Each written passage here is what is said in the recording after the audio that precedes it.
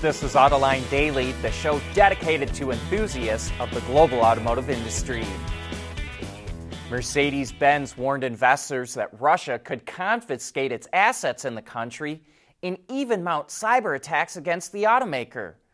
Reuters reports that Mercedes has over $2 billion in assets in Russia, mainly a small assembly plant that makes E-Class sedans and SUVs. Russia's ruling political party, called United Russia, is working on legislation that would nationalize the assets from companies that are considered to be from, quote, unfriendly states.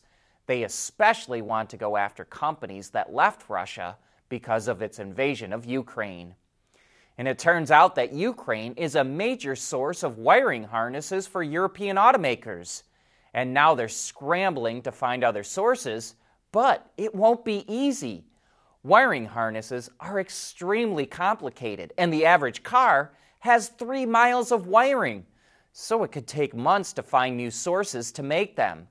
BMW and VW have already shut down some production because of this, and Mercedes warned it could be next. Things are going from bad to worse for the auto industry. First, it was the COVID pandemic, then the chip shortage. Raw material prices are surging because of Russia's invasion, and now there's a scramble to try and find wiring harnesses. But despite all the bad news, the Volkswagen Group posted some pretty good financial numbers for last year. It sold 8.8 million vehicles worldwide, which was down more than 4%. Get this, VW sold 600,000 fewer vehicles last year than it did in 2020, and 2.4 million less than it did in 2019. Even so, it generated 250 billion euros in revenue last year, which was up 12%, and it posted a net profit of 15.4 billion euros, which was up 75%. Most of that profit came from Audi and Porsche. The VW brand itself only accounted for 4 billion euros of that profit, or about 26%. We want to know what drives your testing. OTA, connected car, diagnostics, remote testing. Intrepid Control Systems is here to help you work from anywhere. Intrepid Control Systems, driven by your data. Ford has set a goal to sell more than 2 million EVs globally by 2026, and now it's shedding a little more light on its plans for Europe. It announced 7 new BEVs, 3 passenger and 4 commercial vehicles, and that does not include the Mach-E or E-Transit. The Transit Custom and Tourneo Custom will launch next year, followed by the Transit Courier and Tourneo Courier in 2024. Those last 2 will be made at Ford's upgraded facility in Romania. An all-electric version of the Puma will also be made there in 2024. As part of its plan, Ford is expanding its partnership with Volkswagen as well. It previously announced a new EV based on VW's MEB platform. That model, a 5-seat crossover, will be made at Ford's factory in Germany next year. But it's also making another model based on MEB, a sports crossover, that will go into production at the same facility in 2024. This current deal between Ford and VW will last for 6 years, and in that time frame, Ford expects to build 1.2 million vehicles off the MEB platform. It will also be interesting to see how Ford styles the vehicles differently from Volkswagen. And lastly, Ford is forming a battery joint venture with SK On, the battery division of SK Innovation, the same company Ford has a battery deal with in the U.S. They'll produce NMC, or nickel, manganese, and cobalt battery cells in Turkey as early as 2025, with the annual capacity of around 30 to 45 gigawatt hours. Assuming an average battery pack size of 75 kilowatt hours, that would be enough to power up to 600,000 vehicles. Is Tesla coming out with a new version of the Model Y? It sure looks that way. Listed on the EPA website is a model called, quote, all-wheel drive, or AWD, which it's never had before. It slots right in between long-range all-wheel drive and performance all-wheel drive. But what's interesting about it is that it has significantly less range, 279 miles. That's 51 miles less than the long-range all-wheel drive model, which has some speculating that this could have a new LFP, or lithium iron phosphate chemistry, or the new 4680 battery cells. But with less range and the exact same efficiency of 28 kilowatt hours per 100 miles as the long-range all-wheel drive model, we suspect this is a version with a smaller battery pack with the same cells it's currently using.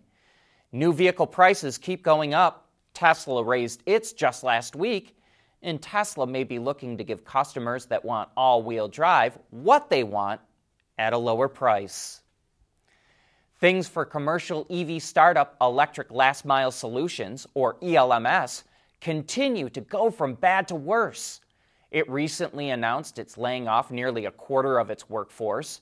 Its two co-founders, Jim Taylor and Jason Liu, resigned over questionable stock purchases, and now the company has revealed it's under investigation by the Securities and Exchange Commission. ELMS says it's in cooperation, but it can't predict the scope, duration, or outcome of the investigation. On top of that, it only has enough cash to keep its operations running sometime through July to September, and it won't be able to launch its vehicles without raising more money.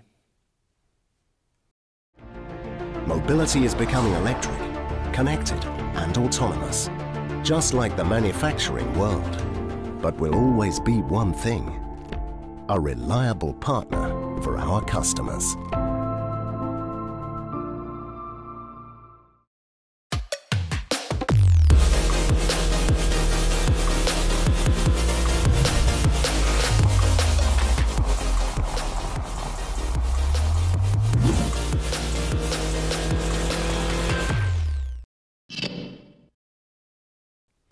BMW, Qualcomm, and Arriver Software formed a partnership to develop Level 2 and 3 automated driving technology.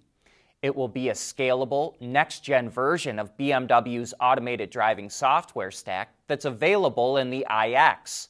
The technology will be developed in several countries in Europe, China, and the US, and will be tested at BMW's test center in the Czech Republic. Backseat passengers in an Audi are about to have a lot more fun. The automaker is bringing virtual reality into its vehicles. Called HoloRide, the technology was first introduced at CES in 2019 and will be available in Audis with an upgraded version of its MIB3 infotainment system. A set of VR glasses is needed to play the games or other interactive content, which is able to adapt to the movement of the vehicle. For example, if the car turns right, the spaceship in the video game you're playing will fly to the right, or if the car accelerates, so will the spaceship. Audi is demonstrating the technology to the public at the South by Southwest Festival in Austin, Texas, that's currently going on right now. It will first launch in Germany, the UK, and the US starting in June, with other markets to follow after that. Should independent repair shops have the right to get the data they need to repair your car? Automakers are making it increasingly difficult to get that data for several reasons. They're worried about cyber attacks, they don't want their cars not meeting emission standards, and of course, they want customers to take their cars to the dealership, not independent repair shops.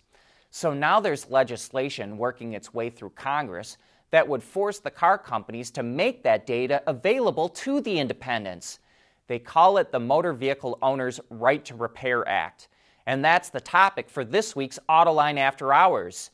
Gabrielle Hopkins from the Auto Care Association will be our guest. So join John and Gary as they tackle the top issues affecting the automotive industry. And a few quick notes before we go. John will be in the driver's seat for the next few days, as I'm off wheeling around in the Volvo C40 and XC60 Recharge. Make sure to check out our social media for updates on those vehicles, and hopefully I'll be back on Friday with some stories to tell. But that's a wrap for today.